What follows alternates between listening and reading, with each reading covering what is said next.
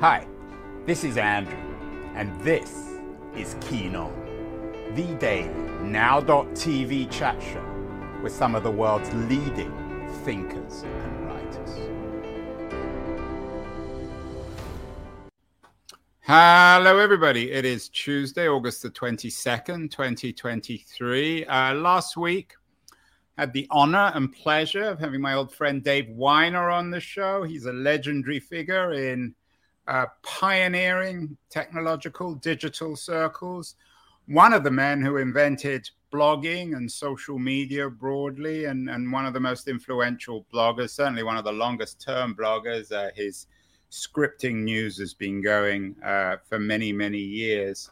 And when I talked to Dave, I asked him when he first heard the term social media. I don't know if he quite remembered. And I'm thrilled that another legend in digital circles is Ethan Zuckerman, who now lives up in Lanesboro in Massachusetts, Western Massachusetts. He teaches at UMass Amherst. He's been involved with MIT, all sorts of startups, and he's joining us today from the garden of his home. So, Ethan, welcome. Let's begin with the same question I asked Dave. I know you know Dave very well over the years. Do you remember the first time you heard the term social media? So, first of all, hello. It's great to see you. Second of all, shout out to Dave, who I read every day, even when I disagree with him. I get we all disagree with Dave. If you don't disagree with Dave, you're doing something wrong, I think. I get a daily summary of his blog, and I always find it interesting, even if I find it occasionally infuriating. He's a wonderful guy, and I'm so grateful for what he's done over the years. I'm guessing I first heard the term social media from my friend Dana Boyd. So Dana is of the same generation of people who were sort of mucking around with user-generated content, which is what we'd really all called this stuff in the late 90s and early 2000s. And Dana wrote a paper in some ways kind of claiming the field, sort of explaining what a social network was and how it was different from things like tripod.com, which I helped start, which hosted people's personal homepages. For Dana, it was about this sort of public display of connection. It was this ability to sort of say, here are all the different people that I am connected to. Here are my friendships, let me show them to you. That was a big part of what made it social media rather than just content generated by the users, which had been the space that I thought I was working in up till that time. Do you think that the internet by definition is social media? We might even rename it just social media. I have a talk that I like to give that starts out by pointing out that email got invented in 1965, 4 years before the internet was invented, that the mailing list was invented by 1971, sort of goes through the really early history of these things. Pretty much as soon as we were able to communicate with each other digitally, we used it to build social relationships and to build up social ties. So I would argue that it's been social media from day one. When I think about my own use of the internet, starting in 1989, it was to find people like me. I was a lonely college student in rural Western Massachusetts, and I was looking for my tribe. And I think that continues. I think people finding their peers and reinforcing those social ties is one of the most basic things we do as humans, and understandably is one of the most basic things we do when we have access to the internet. In your bio, you've done many different things. You're classically eclectic, I think, like so many of the pioneering figures of digital media. But above all else, you write about who you are, what you are, academic, startup entrepreneur, activist, public intellectual. But throughout it all, you say you're a blogger. Do you remember when you first heard the term, Ethan, blogger? Well, that was definitely Dave Weiner. So Dave was a fellow at the Berkman Center for Internet and Society, now the Berkman Klein Center for Internet and Society. The year that I started hanging out there, I managed by hook and by So what crook. year was that? 98, 99? 2000, no, 2003. I'd already had two careers. I'd helped start tripod.com, and I'd started Geekcore, which was my nonprofit that brought tech people to the developing world. It was pretty clear that I wasn't going to be able to keep Geekcore going. I sort of used the money that I'd made from Tripod and some generous donations from friends to buy a whole lot of plane tickets to West Africa. But that was coming to an end, and I ended up at Berkman. I believe Dave and I probably met in 2003. And my first blog post was basically complaining about the fact that blogs were search engine candy. I'd put up like a test post on Dave's blog server, and it became my number one Google result. And I was like, this is insane. Like this, I should be known for other things. I shouldn't be known for this stupid blog that I'm writing. And it took me about a year to get over myself. And then I started doing two things. I started writing about African politics, which is a big interest of mine, had been a big interest of mine, felt like wasn't getting enough attention in online spaces. And I started amplifying bloggers from sub-Saharan Africa. In the process, I met Rebecca McKinnon, who was also at Berkman. She and I ended up starting up Global Voices, which is this long-running project designed to amplify voices from the Global South.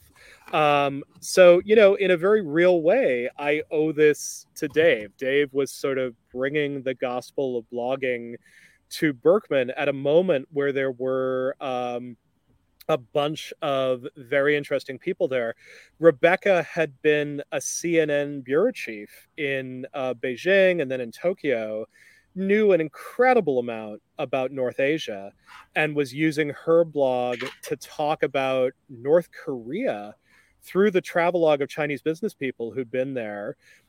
So she was giving insights into parts of the world that we knew nothing about. I was trying my best to provide some insights about bloggers in sub-Saharan Africa.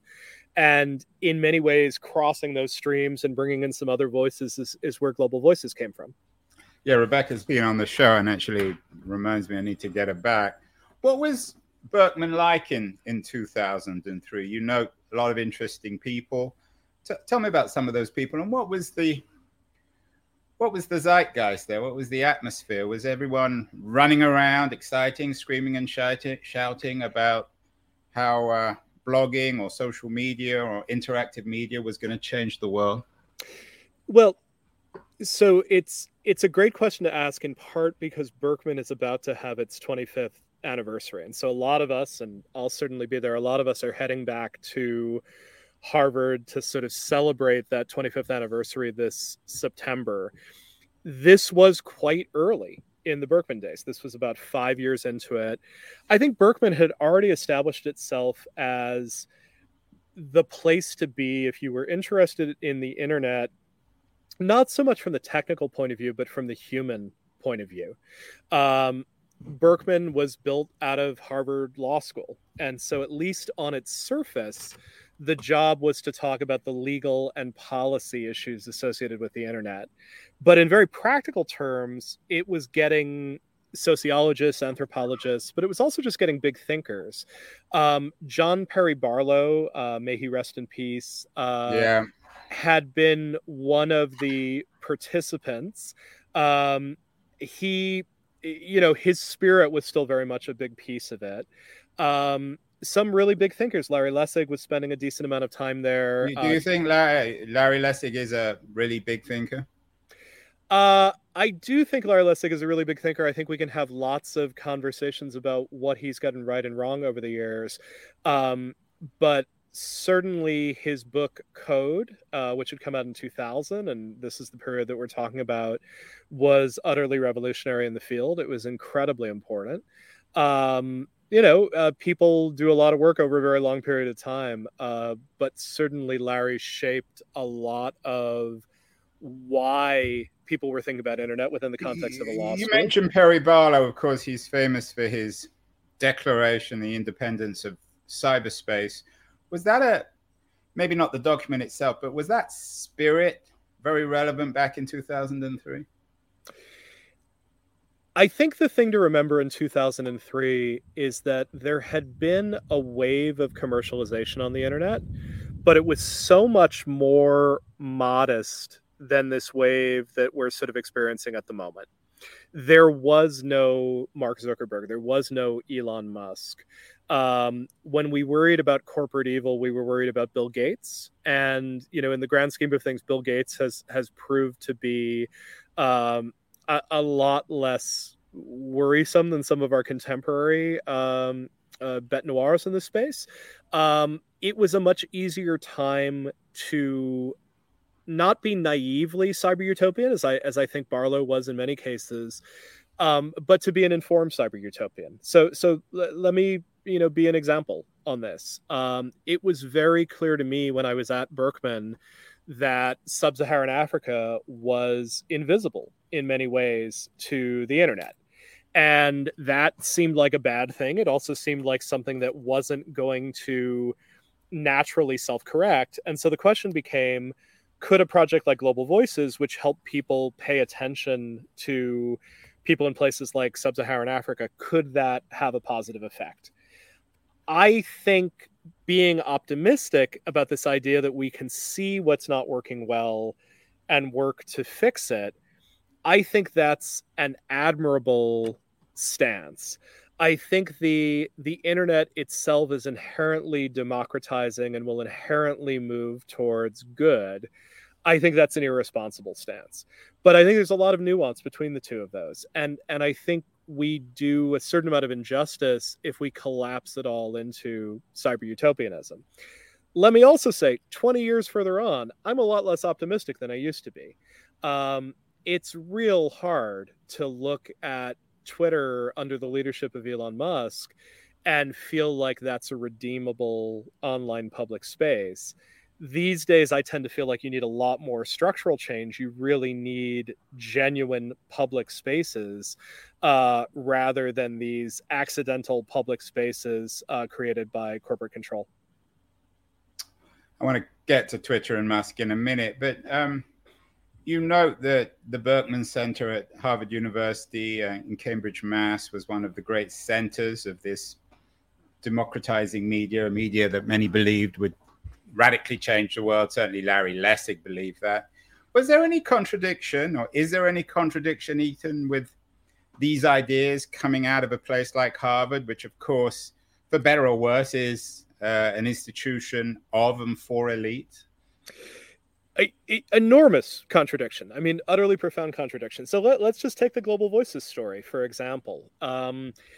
We essentially hijacked a blogging conference, probably one of Dave's conferences. Rebecca and I ended up building a global track to it. And the reason we ended up building a global track to it was that we felt like it was so US-centric. What you have to remember is the dialogue in 2003, 2004. It was about the Howard Dean campaign. It was about U.S. politics were going to become ever so much more participatory. It was the Dan Gilmore moment, wasn't it? I remember it absolutely. Very well. Yeah. And it was a very U.S. moment. And so we were like, hey, let's hijack this. Let's take advantage of the fact that we are at Harvard. We have this amazing platform, and let's bring people from all over the world. And one of our ambitions at that point, we were trying to bring the vice president of Iran, who had actually risen to prominence as a reformist blogger. And we thought it would be great to get him to our blogger conference. And I will say, to Harvard's credit, they actually have a diplomatic office that made the formal introduction and so on and so forth. He didn't come. But, what we found was that you can't get a lot of people into the United States, and not everyone, feels comfortable at a space like Harvard. With Global Voices, we ended up very quickly forming a nonprofit organization. We actually formed it in the Netherlands because people weren't super comfortable being part of a U.S. organization during the Iraq War. And then we ended up doing all of our conferences in countries that we could get visas to. So, Global Voices benefited enormously from the legitimation of being under the Harvard brand, but then to actually do the work of people from around the world, we had to not only get out of Harvard, but get out of the United States. Is there a contradiction? Yeah, of course there's a contradiction. I'm experiencing this in my own life. I spent 8 years at Harvard, 9 years at MIT, two of the most elite academic institutions in the world. I now teach at the University of Massachusetts, which I think in many ways is a better university, at least as thinks about how it teaches its students, but certainly doesn't have the cachet sort of associated with those things. In many ways, my decision to work on questions of public spaces online, which is what I work on now, doing it at a public university seemed like the right place to do it. We're talking with Ethan Zuckerman, a very distinguished digital public intellectual. He's the author of a couple of really impressive books, Mistrust and Rewire. We're going to take a short break now. To remind everyone of our sponsors. And then after the break, we're going to be back. I want to talk to Ethan about, he mentioned Elon Musk. I want to talk about Twitter. But to remind all viewers and listeners, I'm thrilled that our new sponsor this month is Liberties, a quarterly journal of culture and politics, a really wonderful quarterly, old-fashioned. It's online, but it's a physical product more than anything else. I'm going to run a short ad, and then we'll be back with Ethan Zuckerman to talk about Twitter. Beyond the news, the noise, there is nuance, insight. Liberties is not just a journal of ideas. It's a meteor of intelligent substance. It's the place to be for engaged citizens. Politics, opinion, substance. Liberties is a triumph for freedom of thought. A quarterly of urgency, of cultural exploration, of intellectual delight, of immaculate prose. It's invaluable. Subscribe now or find Liberties at your favorite bookseller. And you can find out more about Liberties at libertiesjournal.com. We are back with my old friend Ethan Zuckerman. Ethan, you were one of the early guys on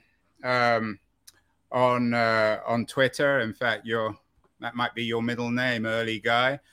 You got on you joined in March 2007. That's still publicly available on X now. Do you remember when you first heard about Twitter in early 2007? What did you think? How did you find out about it? So I think most of the cool kids got on Twitter at South by Southwest that year. I've never been a big South by fan. It may be that I've been lucky enough to marry two Texans in my life, and I'm more of a San Antonio or a Houston guy than an Austin guy. But I wasn't at that South. Maybe that's your third wife. Yeah, maybe I need to find an Austinite. You might be right. Although I love Amy very, very much in the city of Houston. But I think a lot of people were talking about this new thing going on in Austin. I probably joined round about then, despite not being at the conference. I try not to be, the first 10,000 user of something. I really try to wait and see if it's actually getting traction within my friends who adopt everything. And people kept talking about it, and they kept sort of mentioning it as an interesting place to be. And I joined at that point. I don't think Twitter actually became all that interesting until maybe 2009, 2010. For me, Twitter was a really nice complement to blogging. What I used to do an enormous amount of is go to conferences and try to write up very long summaries of sort of everything people had said. And what I ended up finding was every so often, I just couldn't do it. I just couldn't get the whole 2,000-word article out on someone's talk. And Twitter was a nice alternative. It was a way of sort of getting it out in a couple of quick sound bites. I think I got it for the first time. I was blogging the Pop Tech conference with my dear ex-wife and still dear friend Rachel Barenblatt. We were blogging Pop Tech up in Camden, Maine. Right. It was that was one of those sort of TED-like conferences. It was the East Coast TED at that point, and Michael Pollan was speaking. She was a big Michael Pollan fan. What year was this? 2009? It must have been about 2009. Yeah, it was 2009 because she was pregnant with my son Drew, who is now 13. So 2009. Michael Pollan speaking. She wanted to write up the talk because she was a Pollan fan. I was tweeting it out, and I tweeted out a quote from Pollan, which was a vegan in a Hummer. A meat eater in a Prius has less impact than a vegan in a Hummer. He was trying to make the argument that, meat is a terrible thing and has huge environmental impact. And it was just this quip, and it was clearly carefully rehearsed, and I tweeted it out. And within 10 minutes, people all over Twitter were like, that cannot possibly be true. And doing sort of energy use comparisons between the Prius and the Hummer, and, how much beef you would have to eat for that to actually be true. To the point with Pollan on stage during the Q&A, someone said, Twitter has more or less proved you wrong. How do you react to that? And Pollan refused to have the video circulated because he said he wanted to get the facts right. He didn't want to be spreading mis or disinformation. I think the truth is he didn't want to be embarrassed on the permanent record. I happened to see him on stage 3 months later. He was using the same line. It's a great line. It just happens to be false. But that notion of, wow, we could fact check this in real time, we could have an interactive conversation about this, that felt incredibly powerful.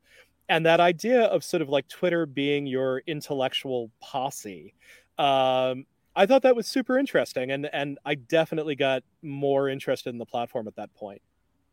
Twitter at its best, for sure. You wrote recently for Wired that there will never be another Twitter. They came to you actually in May of this year, the editor, Gideon Lichfield. I know him as well. I think he used to be at The Economist. Why will there never be another Twitter? What was it, or what is it about Twitter or X or whatever we want to call it, Ethan, that means that it's not replicable? Twitter was a big room. And what I mean by that is everybody's in the same space. You're not necessarily having the same conversations. It's like being in a very crowded living room at a cocktail party where everyone's talking to everyone else. But the power of the big room is that you might be able to get the attention of everybody else. So if you think about a movement like Me Too, right? This started as a conversation within people talking about sexual assault survivorship, but it grabbed this hashtag, it brought in aspects of the racial justice movement, and suddenly it's a big conversation that millions of people are involved with. Black Lives Matter has done similar things around this. Big rooms are incredible because something can go from that small conversation and suddenly become what everybody's talking about. Most new social networks, the places that people are putting in effort, the places that people seem to be gravitating towards, are quite small rooms. They are Discord servers. They are WhatsApp channels. They are much more constrained spaces. And the reason that people like them is that it's much easier to govern those spaces. In a big room, you're always going to object to how someone else is using it. You're always going to have someone saying, that's not what this space is for. That's not how you use this. In a small room, you can say, no, this is my subreddit. These are the rules of the road. Go found your other if you want to be there. And so, my argument for that piece for Wired was that these small room social networks were where the innovation was going to happen, and that replacing Twitter by building another big room was not the way to go. Now, as well as I do that writers don't get to choose their own headlines. I don't know that I would have put forward the assertion there will never be another Twitter. But as I think about it, I'm actually reasonably comfortable with that. I think Twitter came about at this moment where social media was still new enough that idea of a default public network, but one that would host thousands of little conversations, felt like a good idea. I don't know that it feels like a good idea in the same way anymore, Andrew. I think many of these conversations, people want to move them into spaces that they have more control over and more authority over the rules. You mentioned that at Harvard you tried to invite the vice president of Iran back in 2003 when you were at Berkman, a reformist. Do you remember the impact of social media and Twitter and Facebook, of course, on the Arab Spring? Does anything come to mind, Ethan, when you think back on that? I think maybe the most prescient piece. And of course, I apologize for jumping in. That's all right. I don't mean to imply that Iran was or is part of the Arab Spring. Iran, of course, is not Arab, but similar part of the world, I guess. Yeah, I wrote a piece right at the very beginning called "What If Tunisia Had a Revolution and No One Noticed?" And it was a reaction to the fact that our friends in Global Voices and our friends on social media were following the uprisings in Sidi Bouzid very, very closely.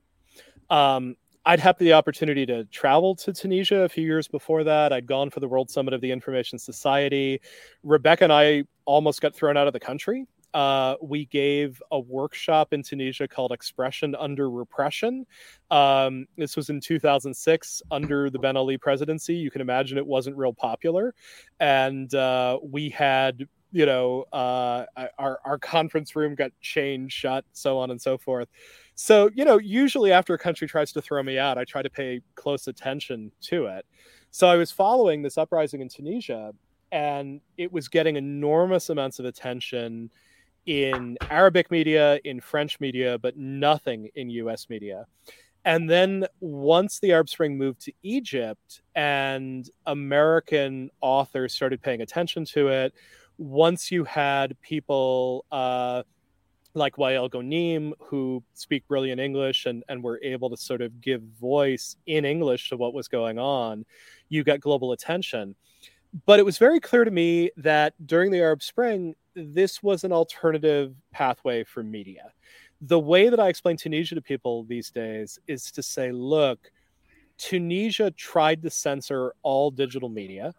They couldn't censor Facebook. It was just so important to daily life that every time they tried to crack down on it, all they succeeded was teaching Tunisians how to use virtual private networks to get around the block.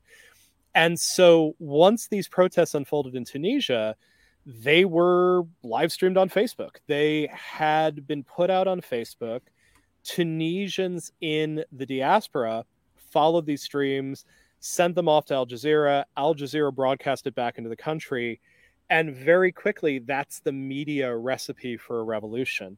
It really was a dramatic moment.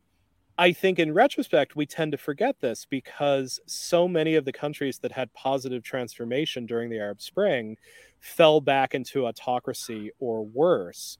But there really was something very exciting that happened at that moment where people were able to create information and put it online without a lot of control.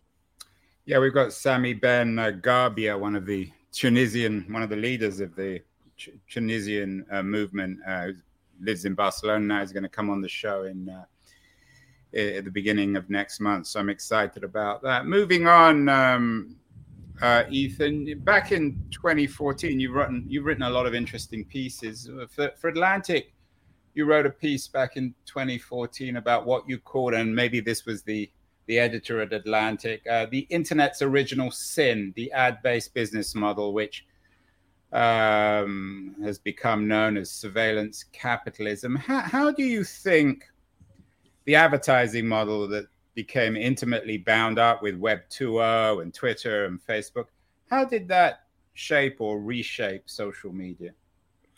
Yeah, so that was one of the rare ones I actually got to name. And shout out to Adrian. Stand by that one. It is original sin. Adrian LaFrance at the Atlantic, incredibly kind to me over the years and really took a risk on that piece, which in retrospect is a little overwritten and overlong, as most of my writing is. But the argument that I was trying to make there was that in the late 1990s, when we were building Tripod, when people were building GeoCities, when people were building all of these sort of powerhouses of the late 1990s, obviously companies no one remembers right now, but companies that actually kind of set the template for how the internet works. there were a bunch of models that we could have used. We could have been subscription based. We could have leaned into micropayment. We could have chosen the model that a lot of YouTube creators use right now, which is really a merchandise-based model, trying to figure out how to turn attention not directly into money, but into, selling another commodity. And what we ended up with was advertising, and targeted advertising specifically. And we did it because it was what seemed to work best. There were already advertisers used to doing it. They were used to what it meant on television and in magazines. We were able to make the sale that we would be exactly like television and magazines, only better, because we would be able to show you whether people actually paid attention to your ad or not. We would be able to give you all sorts of other information to make sure you were targeting the right people. We were very persuasive in what we said. What we did not do was think very much about the implications of all of it. And the implications that we did not think about was that attention would become the most valuable commodity, and that whatever you could do to garner attention would be the most valuable thing. So the internet, which you have to remember in the 90s, still was a heavily academic space. It still had a lot of its roots in academic computing. A lot of the people like me who were fooling around in it were not very far removed from the university. We still thought of it as a place of knowledge and a place of information, but we sort of unleashed these demons based around whatever it takes to get attention. And that turns out to have lots of scary and negative implications in terms of what gets attention online, what sells online. And I still think we're dealing with the fallout of that now, which is why I wrote that piece. And thus we have the term the influencer economy. There would be no influencers without the internet's original sin, would there, Ethan? Or it would have been much more indirect. But I think, for instance, imagine that we'd done the subscriber economy. What we'd actually be looking for is, who was making their content accessible and who was doing enough work that they were worth paying $5 a month to.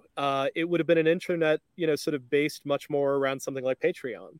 Or Substack, which is sure coming back. Maybe we'll do another show around that.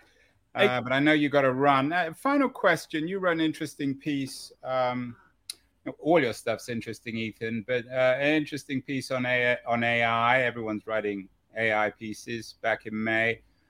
When AI thinks you're dead, a lot of people see AI as the next chapter, the next stage in the history of technology and the internet. But I wonder what, in your view, the connection is between social media, the social media blogging epoch, and AI. John Borthwick, who I know you know, and Michael Waldridge, who's a professor of computer science at Oxford, they've both been on the show, and they suggest that the training wheels for AI, in many respects, AI has been trained on our social media data. Does that resonate with you? Does social media, in an odd way, inevitably lead to our age of AI? Are we about to reap what we sowed on social media with AI? We've given away our souls, and now these machines know who we are and what we want. Well, let me tease my next column. So I write a monthly column for Alan Rusbridger at Prospect, which is the best. Oh, he's at Prospect now. I didn't know. Yeah, he's the ex-Guardian guy. And under him, Prospect has really become tremendous. It's the best magazine you're not reading. No, but I gotta do that. I've been loving writing with him, and for Alex Dean, who's my editor there. The column that I'm drafting right now is exactly on this topic. It's about this question of how has generative AI gone so far so fast? And in a funny way, what it's really done is it's taken the last, few thousand years of human creation, and particularly the sort of 20 years that we've been creating on the web, and it's grabbed it and it's sort of juiced it. It's like harvesting, all those grapes and sort of producing the juice or the wine from them. The question is crushing the grapes, even. Crushing the grapes, and whether you get vinegar or wine is perhaps a different question coming out of it. A little experiment. The Washington Post did a good piece some time ago looking at a data set called the Common Crawl. This is the data set that most large language models are trained on. And you can go and look at what websites it's trained on. It turns out my humble little blog ranks about 42,000. It's responsible for, 0.03% of large language models.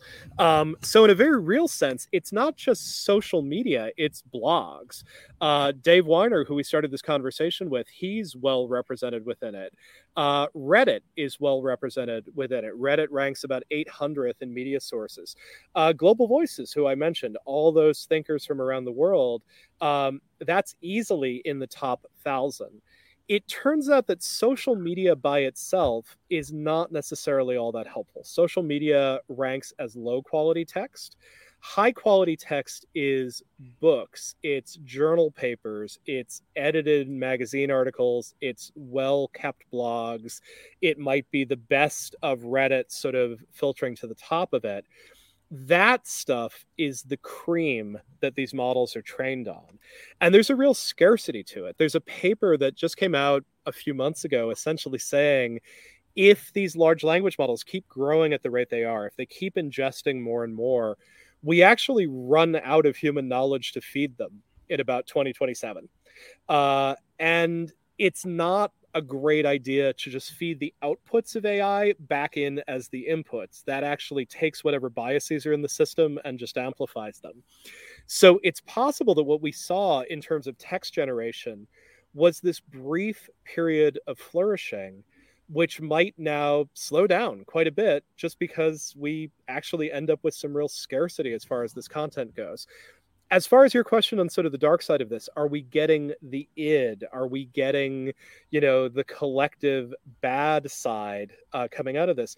Oh, yeah, absolutely. That piece you referenced where when AI thinks you're dead, this was a meditation on a hallucination. If you go into ChatGPT, Andrew, and have it generate 10 bios for you, what you'll find is that they get it 70 or 80% right. There will be 15% where it gives you honors that you haven't earned. You'll win a Pulitzer or something like that. And 5% of the time, it'll kill you off. And it will invent a car crash or a tragic disease. And the reason for that is that bios are often written as obituaries. So for you to have a long bio, it's very plausible for you to be dead. And that's what these systems engineer for. They engineer for plausibility. And so that's a bias. Maybe it's not a particularly worrisome bias. Maybe it's not as bad as the bias that all nurses are female or all doctors are male, but it is a bias. And that's what gets built into all of these systems. If these systems are a manifestation of our collective work, our collective consciousness, they're also a manifestation of our collective biases. And that has some real negative sides as well as positive sides.